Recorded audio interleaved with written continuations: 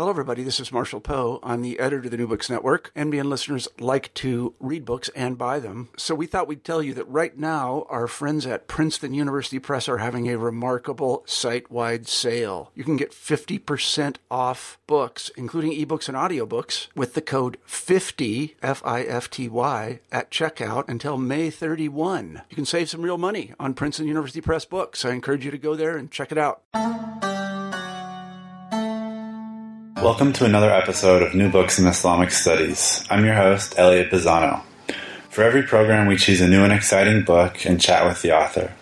Today, I have the pleasure of speaking with Mohammad Khalil about his new book, Islam and the Fate of Others, The Salvation Question, published by Oxford University Press in 2012. In Islam and the Fate of Others, Mohammad Hassan Khalil masterfully approaches a difficult topic. What happens to non-Muslims when they die? Who is accountable for accepting Muhammad's prophethood? Could any sane person possibly reject the truth were it clearly revealed to him or her? In order to address these questions and others, Khalil probes some of the most prominent pre-modern and modern voices in Islamic history. The author unearths not a monolithic consensus, but instead a cacophony of opinions concerning soteriological matters, which overwhelmingly envisions a heaven filled with Muslims and non-Muslims.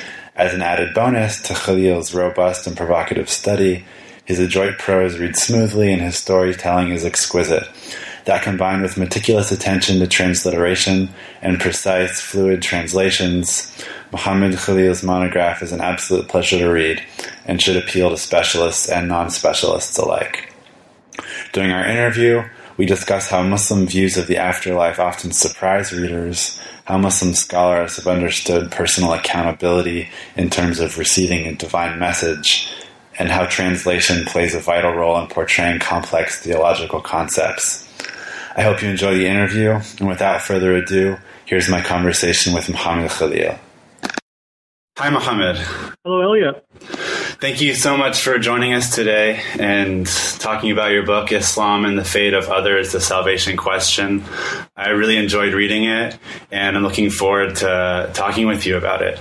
Do you think first you could tell us a little bit about your academic background and how you became interested in the topic? Sure, absolutely. So I was a student at the University of Michigan as an undergraduate student majoring in Arabic and Islamic studies, although what I really wanted to do was to go into dentistry.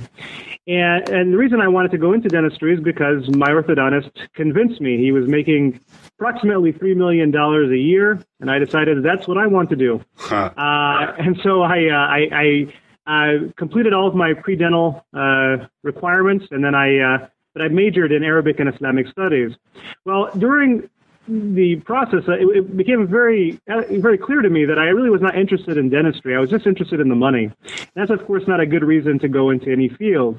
And by the time, by my junior year, that was when I enrolled in a course taught by Professor Sherman Jackson. It was just an introduction to Islam. And it was the only course I took with Professor Jackson as an undergrad. And I actually was very moved by it. It really touched me, and it changed my outlook about Islamic studies. And but in any case, for various reasons, I proceeded with my plan, and I actually went into dental school, spent almost 2 years in dental school. And each semester, I was planning my escape to Islamic studies. Finally, during the second semester of my second year, I had the courage to leave dental school, of course, bringing with me a lot of debt. And I was accepted into the master's program at the University of Michigan. I then continued studying with Professor Jackson and Professor Michael Bonner and Professor Raji Ramuni and others. And when it was time to determine my dissertation topic, I was initially thinking about various topics that I thought would interest my fellow academics. So, for example, I was thinking about writing on Maturidi ethics, which, of course, is an interesting topic. But I wanted a topic that I personally found compelling and as a historian, found to be unusually interesting. And the topic of non-Muslim salvation and the fate of hell and the how Muslim scholars think about God I found those to be much more compelling. And given my experience with having left dental school, I sort of adopted this mentality that I really should just do what I find to be genuinely interesting, or most interesting, put it that way. So, I presented the topic to my advisor, Professor Jackson, and he accepted it. He thought it was fine, and it was smooth sailing from there. Great. So you also have some other publications that are related to this monograph. Could you tell us a little bit about those and how they relate? Yeah, so the book Islam and the Fate of Others is derived from my dissertation. Although I spent approximately twice the time working on the book as I did on the dissertation. So I was actually very proud of the book, not so much of the dissertation. But along the way, I worked on related projects. So when I was at the University of Illinois as an assistant professor, I organized a conference, of course, with the help of many colleagues and others. And the conference was called Islam, Salvation, and the Fate of Others. And we were very fortunate to have some very prominent scholars representing a wide variety of views attend this conference. And from that, we were able to produce an edited volume. And that was published just a few months ago. And the title of that is Between Heaven and Hell, Islam, Salvation, and the Fate of Others, also published by Oxford. So in many ways, it's a continuation of the discussions that I present in my book, Islam and the Fate of Others. Great. Thanks for telling us about that. So one thing I noticed about reading this book is that it's something that will appeal to a broad audience. I think maybe something like Maturidi ethics, maybe it would be harder to sell that to a larger audience. So I was wondering, have you had any memorable sort of airplane conversations about your book where you've been traveling and someone says, "Oh, so what do you do?" Then you have an opportunity to tell them about this topic? Oh, absolutely. And as you say, it's a topic that many find interesting, many find compelling. And it's I can't even begin to count the number of conversations I've had about this with, non-specialists. And the thing about the book is that it covers three very significant topics. The first is looking at how Muslim scholars think about the fate of non-Muslims. Can they be saved? Can they reach paradise? That's an important question. It also addresses the question of, is hell everlasting? Is damnation everlasting? Can all of humanity be saved? And that's, of course, a significant question, one that often comes up in discussions of philosophy of religion. And the third major question is, well, what's the nature of God? Is the God of Islam a God of wrath, a God of justice, a God of mercy? What exactly is the nature of God? So these are three very significant topics, and they're topics that are on a lot of people's minds, be they Muslim or non-Muslim. Sure. So one of the things that I noticed about the book as well is that, oftentimes when people think about religion, their sort of knee-jerk reaction is that religions are very exclusivistic. And oftentimes, from teaching undergraduate courses, people automatically assume that a main tenet of all religions is that, if you're not in that religion, you go to hell. So do you think that this book would surprise your audience, whether they're specialists or non-specialists? Are there particular sort of theses in the book that you think your audience members find particularly surprising? I think so, primarily because of my own experiences. Growing up, many of my teachers conveyed to me the idea that Islam is indeed an exclusivist tradition. So I remember growing up thinking that all non-Muslims are going to hell, and they will remain in hell forever. That's what I was taught growing up by many of my teachers. So for me, much of the book was actually quite a surprise. And this discovery began when I read Sherman Jackson's book on the boundaries of theological tolerance in Islam, a translation of a treatise by a very well-known, very popular medieval theologian named Al-Ghazali. In fact, some have maintained that he could very well be the most influential theologian in the history of Islam. And in this treatise that Professor Jackson had translated, there was a brief mention of the fate of non-Muslims. And in that passage, Al-Ghazali states that most of humanity will be saved, and that, in fact, many non-Muslims will also be saved. This, for me, was surprising, especially that this was coming from a medieval Muslim theologian and not a modern Muslim thinker. And so that was the first time I began to question what I was taught growing up, and I began to wonder, well, maybe what I was told was incorrect all these years. And then when I was reading an edited volume by Professor F.E. Peters, a reader on classical Islam, there was a section there where the medieval Muslim theologian Al-Zamakhshari, a Mu'tazilite thinker, was addressing the question of whether hell is everlasting or whether it will come to an end. And what was interesting about that was that he was actually addressing the question at all. I was always taught that hell is everlasting, and that's the end of the discussion. Believers will be saved eventually, but hell is certainly everlasting. That's what I was taught. So to see this medieval Muslim theologian responding to others who held a different view, that was surprising to me. And he was even quoting reports ascribed to companions of the Prophet and early Muslims who spoke of hell becoming desolate. So that was a shock. And then as I began to investigate, I discovered that of all people, the theologian Ibn Taymiyyah was of the view that hell would indeed come to an end and that all of humanity would be saved.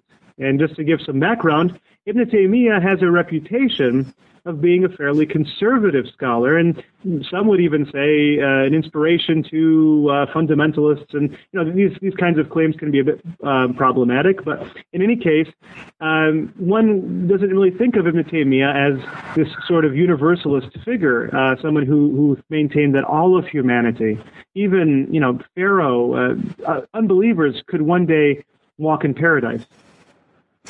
Yeah, so this is really interesting. I was going to ask you another question about Ibn Taymiyyah, which we'll come to in a moment. But since you've already mentioned Al-Ghazali and Ibn Taymiyyah, as well as Zamakhshari, do you want to tell us about the other two primary figures that you focused on and how these four figures that you write your chapters about came to be in terms of your focus and why they're particularly important?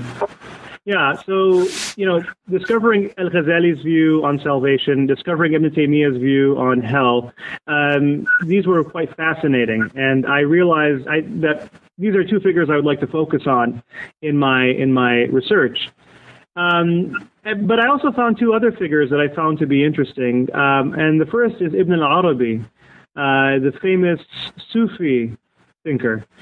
And I was fascinated by his discussions of the salvation of others. I noticed that other scholars had written about him to some extent. For example, Professor William Chittick and others. And what I read about him was quite fascinating. And then the fourth and final figure was a modern figure, and that was Muhammad Rashid Rida, someone who's a well-known student of another well-known modern scholar, Muhammad Abdu. And these are four extremely influential scholars in their own ways, especially the three medieval ones. But even Rashid Rida, in many ways, is extremely influential. And so these are four scholars who had some very interesting views on this question. And they're also four extremely and unusually influential scholars. And one thing I make very clear in the book is that, this is not meant to be the final discussion. This is not meant to be a comprehensive study. For example, the four scholars I select, they're all Sunnis, for example, and it would have been ideal if I had included Shiite thinkers as my primary focus. I do look at some sort of, along the way, but I don't focus on any. And looking back at it, obviously it would have been ideal if I had. And I think for a more comprehensive study, that would be the way to go, obviously. But in any case, those are the four that I selected. And, I found them to be very compelling in their own ways. All four of them in their own way, maintain a kind of optimistic view of the afterlife, not necessarily on the Day of Judgment, although some do, but ultimately, all four maintain that at least the overwhelming majority of humanity will be saved. So on that note, could you maybe say something about a few of the ideas that distinguish each thinker from one another, and also some of the ideas that overlap, that they share in common? Absolutely. So Al-Ghazali, let's start with him. He dies in 1111 of the Common Era. He was of the view that most of humanity will be saved. He had an optimistic view. And of course, I have to stress that I have to clarify that we're talking here about ultimate salvation. He's not necessarily saying that when people die, they'll all, that most of them will go directly to heaven. No, he has this idea that, many will go through struggles along the way. The Day of Judgment will be a difficult day for many, and so on. But for him, most of humanity will be saved. And he talks about the non-Muslims who will be saved. And he says that non-Muslims who have never heard of the revelation will be saved. And that, by the way, was historically a dominant view among Muslim theologians, that at the very least, non-Muslims who never heard of Islam, they would be saved. And so one point that I make in the book is that we really cannot say that most Muslim theologians historically were exclusivists. They were what I would call, and what others would call, inclusivists. Not pluralists, but inclusivists. So let me define these terms. Exclusivists maintain that only Muslims could ever be saved. And that's what I was taught growing up by many of my teachers. Inclusivists maintain that Islam is the primary path to heaven, but God will save sincere non-Muslims who could not have been expected to recognize Islam as the primary path to heaven. And then you have pluralists. Pluralists maintain that there are multiple paths that are equally salvific. So historically, it's quite hard to find an obvious, indisputable example of a pre-modern Muslim exclusivist. It's also hard to find an example of a pre-modern Muslim pluralist. In modern times, you can find many of both. But in pre-modern times, it seems that inclusivism dominates. And in fact, I would even hazard that today, inclusivism dominates. But there are, of course, different forms of inclusivism. So for some people, it's simply, if you've never heard of the revelation, if you've never encountered the revelation, only those non-Muslims would be saved. Others go a step further. Al-Ghazali goes a step further. So Al-Ghazali says non-Muslims who've never heard of the revelation, they would be saved. And non-Muslims who've heard only negative things about the Prophet would be saved, or excused, I should say. And then he goes on to add another category of non-Muslims who could be saved, and that's non-Muslims who have encountered the revelation in its true form, as he imagines it, and who proceed to investigate it actively. A group that I refer to as sincere truth seekers. Now, he doesn't really say much more about this group, so we're kind of left wondering what exactly he has in mind. But in any case, those are the non-Muslims, the examples of non-Muslims that he would consider saved or excused by God on the Day of Judgment. Mm-hmm. Okay, and as I say, he believes that most of humanity will be saved, and that only a small minority of people will remain in hell forever. And he says that just as it's rare today to see people hating their lives, just as it's rare to see people who would desire to commit suicide, it will be rare in the afterlife to find people who will suffer. And so he has this, relatively optimistic view of the afterlife, a view that is in stark contrast to the view of some other Muslim theologians who maintain that it's really only a small minority of people who will ultimately be saved. So that's Al-Ghazali in a nutshell. Yeah, great. Yeah. Then the next figure I look at is Ibn al-Arabi, who, so this is how it's looking at it chronologically now. Next we have Ibn al-Arabi, thinker. And his views are actually probably the most unique. First of all, he maintains that non-Muslims who could not recognize the truth of Islam will be saved. Now, that's not particularly unique, especially when you look at modern Muslim thinkers. You'll find many Muslim thinkers who hold the same view. But what's really interesting about Ibn al-Arabi is his view regarding hell. He maintains that the people who are consigned to hell for everlasting damnation will eventually be relieved of the torment or of the pain of hell. And he maintains that they will begin to enjoy hell. And this actually, I should note that he's not the first to make this claim. Al-Jahiz, another famous Muslim theologian, also had reportedly maintained this position. But in any case, Ibn Arabi discusses this in writing. We have his own words on this issue. And he explicitly states that people in hell will begin to enjoy hell. They will experience what Professor William Chittick calls sweet torment.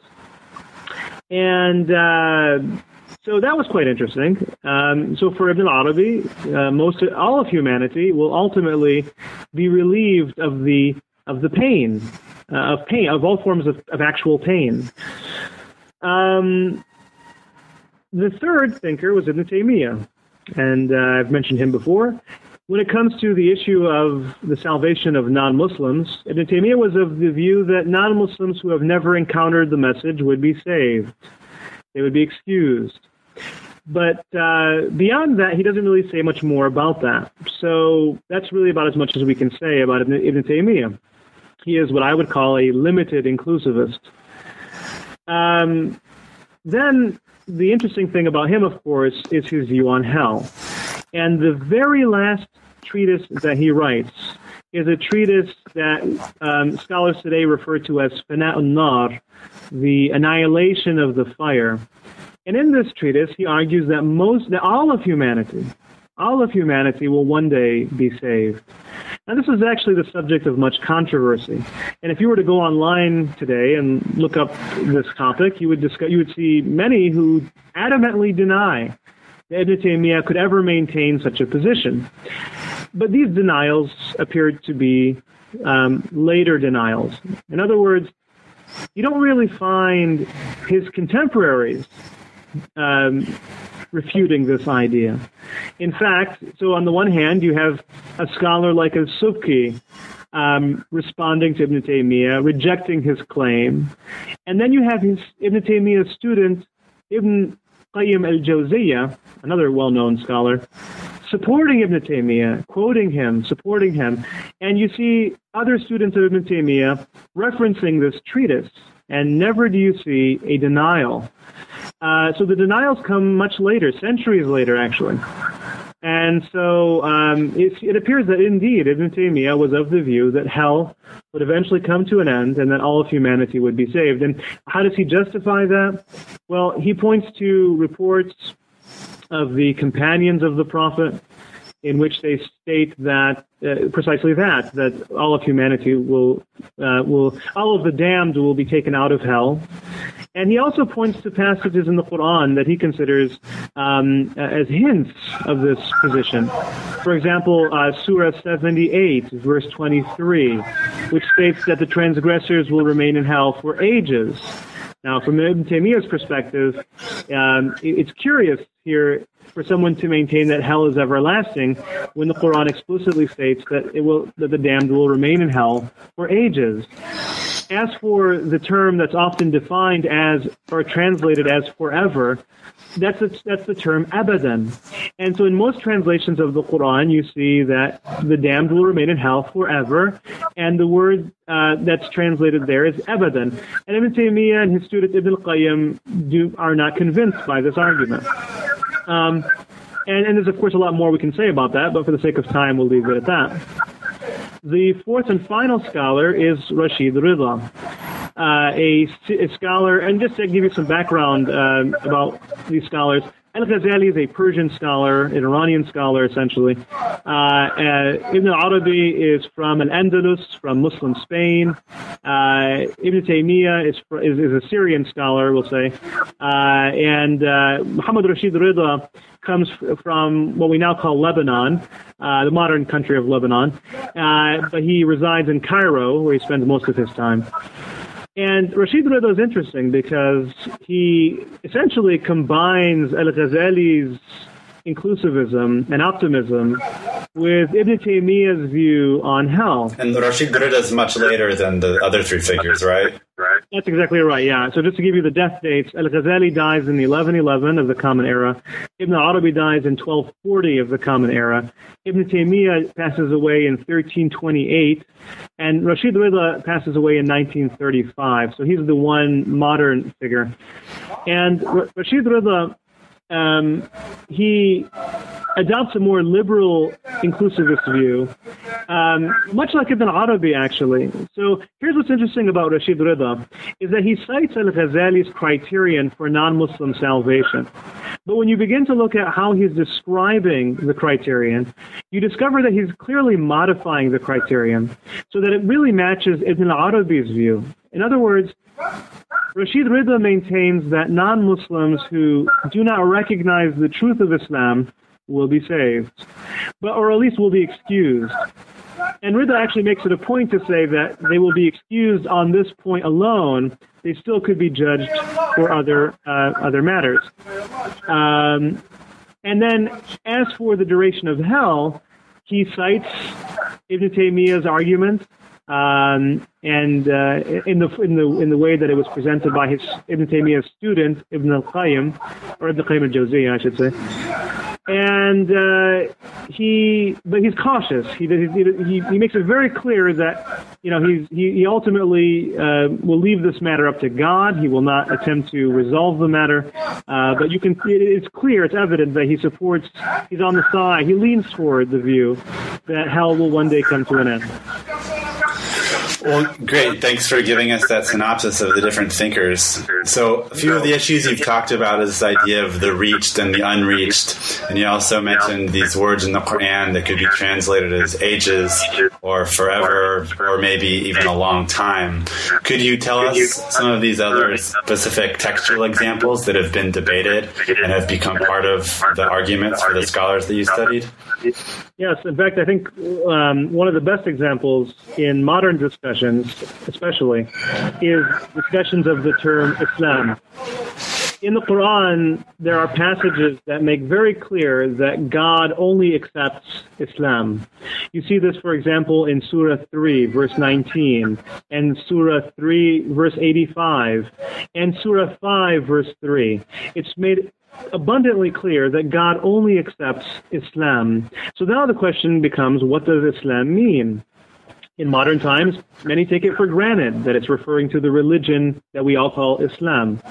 But in fact, that seems to be a bit simplistic, because when you look at the term and you look at how it was understood in that context, that is 7th century Arabia, it appears that the literal translation makes a lot more sense, and Islam literally means submission or surrender to God.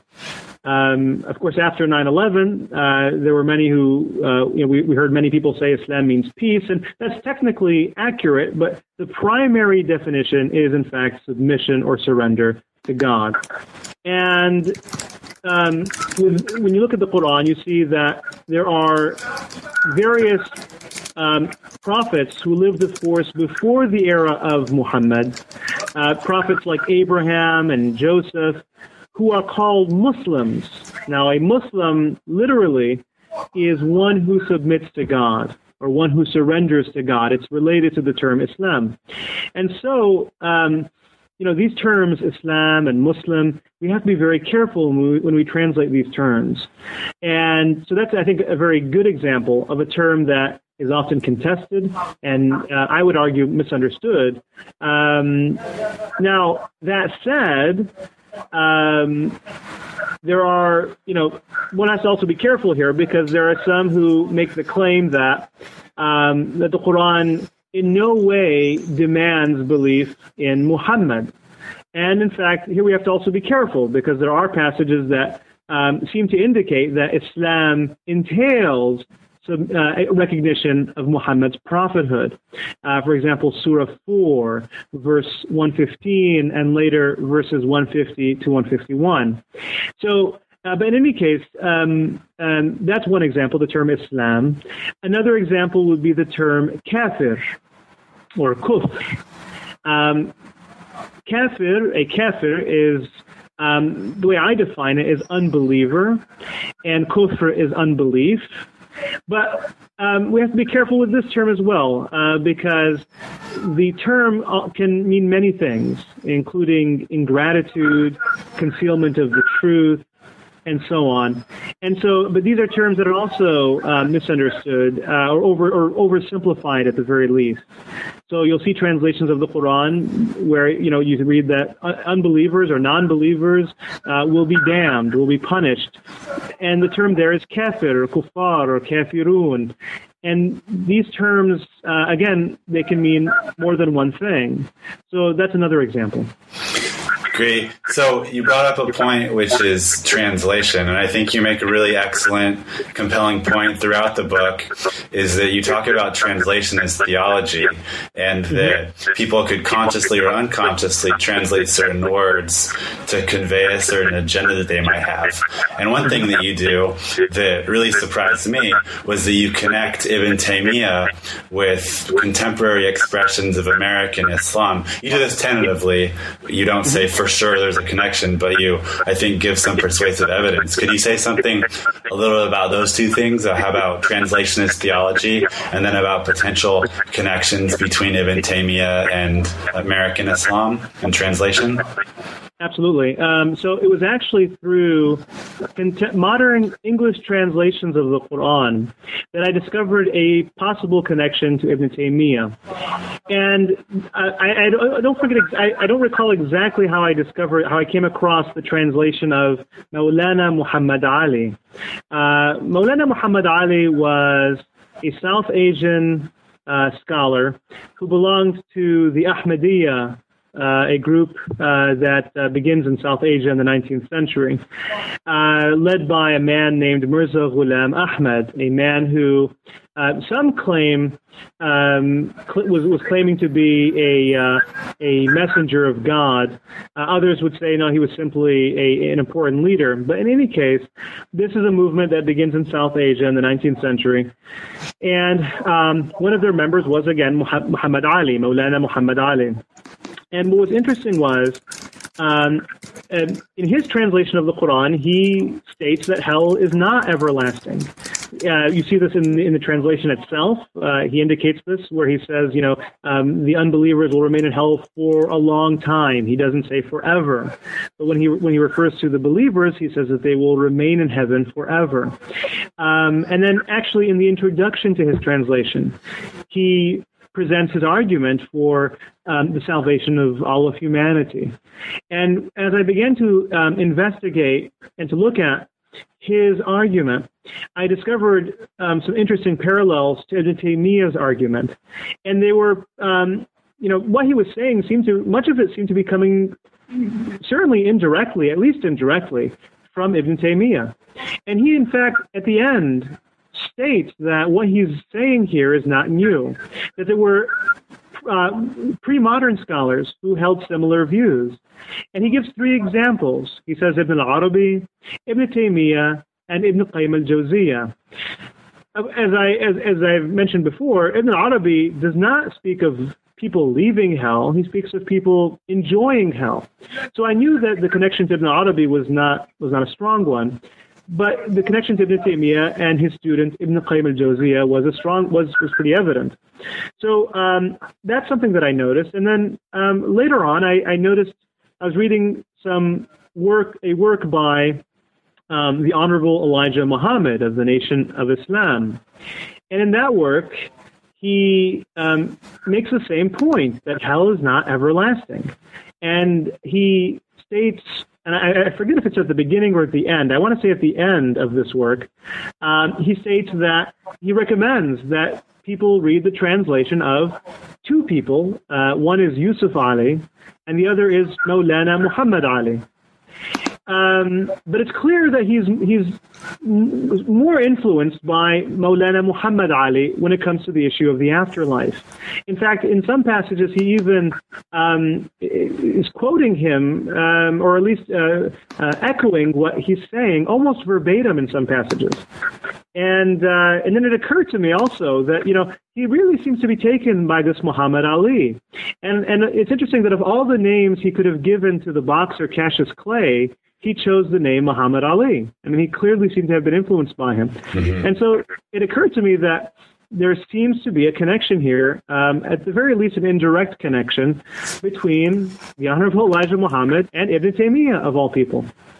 Yeah, that super interested me, and I imagine other people have that reaction too. So sort of related to this in particular, but also the book more generally, have you had discussions with these teachers you had mentioned from your childhood who had taught you that hell was eternal and that non-Muslims would go to hell, et cetera, since you've been involved in this research? Yes, to some extent. And I will say this: I have given a public lecture in an environment where much of the audience was of the view that Islam is indeed an exclusivist religion. And I can tell you that my lecture was not received so warmly in that context. And it's not as if, they had any compelling counter-arguments to what I was saying. I mean, you really can't deny that someone like Al-Ghazali said what he said. I mean, It's right there. And yet there was this worry that this should not be made public because perhaps, people will misunderstand or what have you, will misunderstand the material or twist it or something along those lines. I have, and there was at least one teacher that from my childhood with whom I discussed my book, and I can tell you that, the smile on his face was quickly wiped away as I began to describe each of the chapters of the book. So, it wasn't received so warmly. So given that you've discussed the topic in audiences where it hasn't been, received warmly, but also knowing that parts of the academic community have received it warmly, and in part that a lot of your arguments that you make in the book aren't so much controversial as they are based on things like you were saying that people might not like to be made public. So in light of all this, is there a particular thing that you hope your book accomplishes and sort of a message that it produces to the academic but also non-academic audience? Yeah, I mean, I would just at the very least hope that we have a better sense of the history of Islamic thought and a better sense of how Muslim scholars approach this very consequential topic. And, this is a topic, as I say in the book, that has profound implications. Because on the one hand, it tells us about Islamic thought itself. It tells us about Muslim conceptions of God and so on. But it also has practical implications. How you view the other affects how you interact with the other. Now, this could affect it in positive or negative ways. I mean, I've seen some claim that, if you believe non-Muslims are going to hell, you will be unusually nice with them and so on. And I've seen the other claim, which is that you might not care so much for them because there's just fuel for hell. These are topics with real life implications, practical implications. So I would hope that at the very least we're aware of what's out there, what different scholars have said about the topic, and that we're not just rushing to assume things because of what we're seeing today. Right, and it's so easy to get one-dimensional views on things if we, read Joe Bob's blog on the internet or get all of our information from a particular cable news outlet. So I think what you're saying is so important that we realize that these things are really complicated and that we oftentimes are surprised when we start to learn about them in depth. Absolutely, and actually, I've encountered people online who have dismissed my work, and it's not as if they, again, it's not like they have any counter arguments, or they're not necessarily referencing a treatise that I forgot to look at, for example. Instead, it's just that this doesn't match their paradigm. It doesn't match what they're used to hearing. And here I'm talking about Muslims and non-Muslims who are perhaps critical of Islam. Right. So something else that I noticed while reading your book is that, as a fellow academic, I read lots of academic things, and I found your book to be particularly readable, which I know isn't always the way we describe academic prose. So I found that you incorporated storytelling, and you wrote in a way that was smooth and, it was just compelling, I think, from a reader's perspective. Is that something that you're conscious about when you write, in trying to make your prose accessible and potentially even pleasant for the reader? Well, first of all, thank you, Elliot, for the kind words. Regarding the approach, I think having studied at a public university and then having taught numerous courses from very early on in my graduate studies, I had to teach.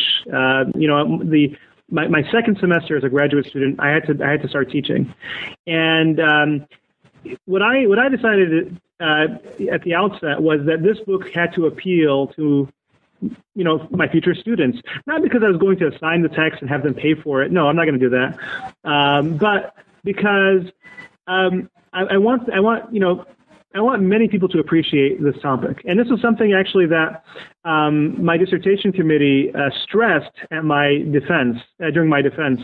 They said that, the dissertation is fine, but you also want to make this appealing, and you want to allow non-specialists to have access to this material. And that's why I made it a point to include a glossary and to explain what specialists would consider basic knowledge, the basics, basically. So in any case, I was writing it for, I was assuming that my students would be reading this book. And so I felt it necessary to make it interesting. When you're giving a lecture and you see your students in the back, texting or something, you know that you're not interesting. And so I try to find ways in my approach to teaching that would allow students to feel genuinely interested in the material. Well, I think if we took texting as a sign that our lectures were boring, then perhaps we'd be doomed, since it's almost inevitable that somebody in the classroom or in a lecture hall won't be paying attention. But related to this, even if you don't have students buy the book, in the classes that you teach, do you assign chapters from the book? And if so, how do students react? Yeah, I typically assign at the very least the introduction to my book in my, I believe it's my Modern Muslim Thought course. And so far so good. I haven't really, I haven't really encountered any. It seems that it's helpful on the whole. I think students find it helpful to kind of to think of these different categories like exclusivists and inclusivists and so on. And so I think they find it interesting. Also, I think that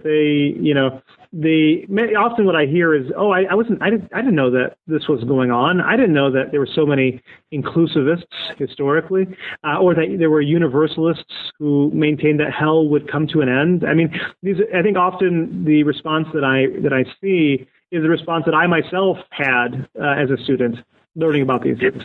Great. Well, I can tell you without simply trying to flatter you that I plan on assigning at least a chapter from your book in my courses on Islam this fall. So you can check up on me and make sure that I have, because I do plan on it. So we've taken up a bit of your time already. Before we conclude, I was hoping you could tell us what you're working on next, or if there are some particularly exciting projects that you have planned, if you could tell us a little bit about them.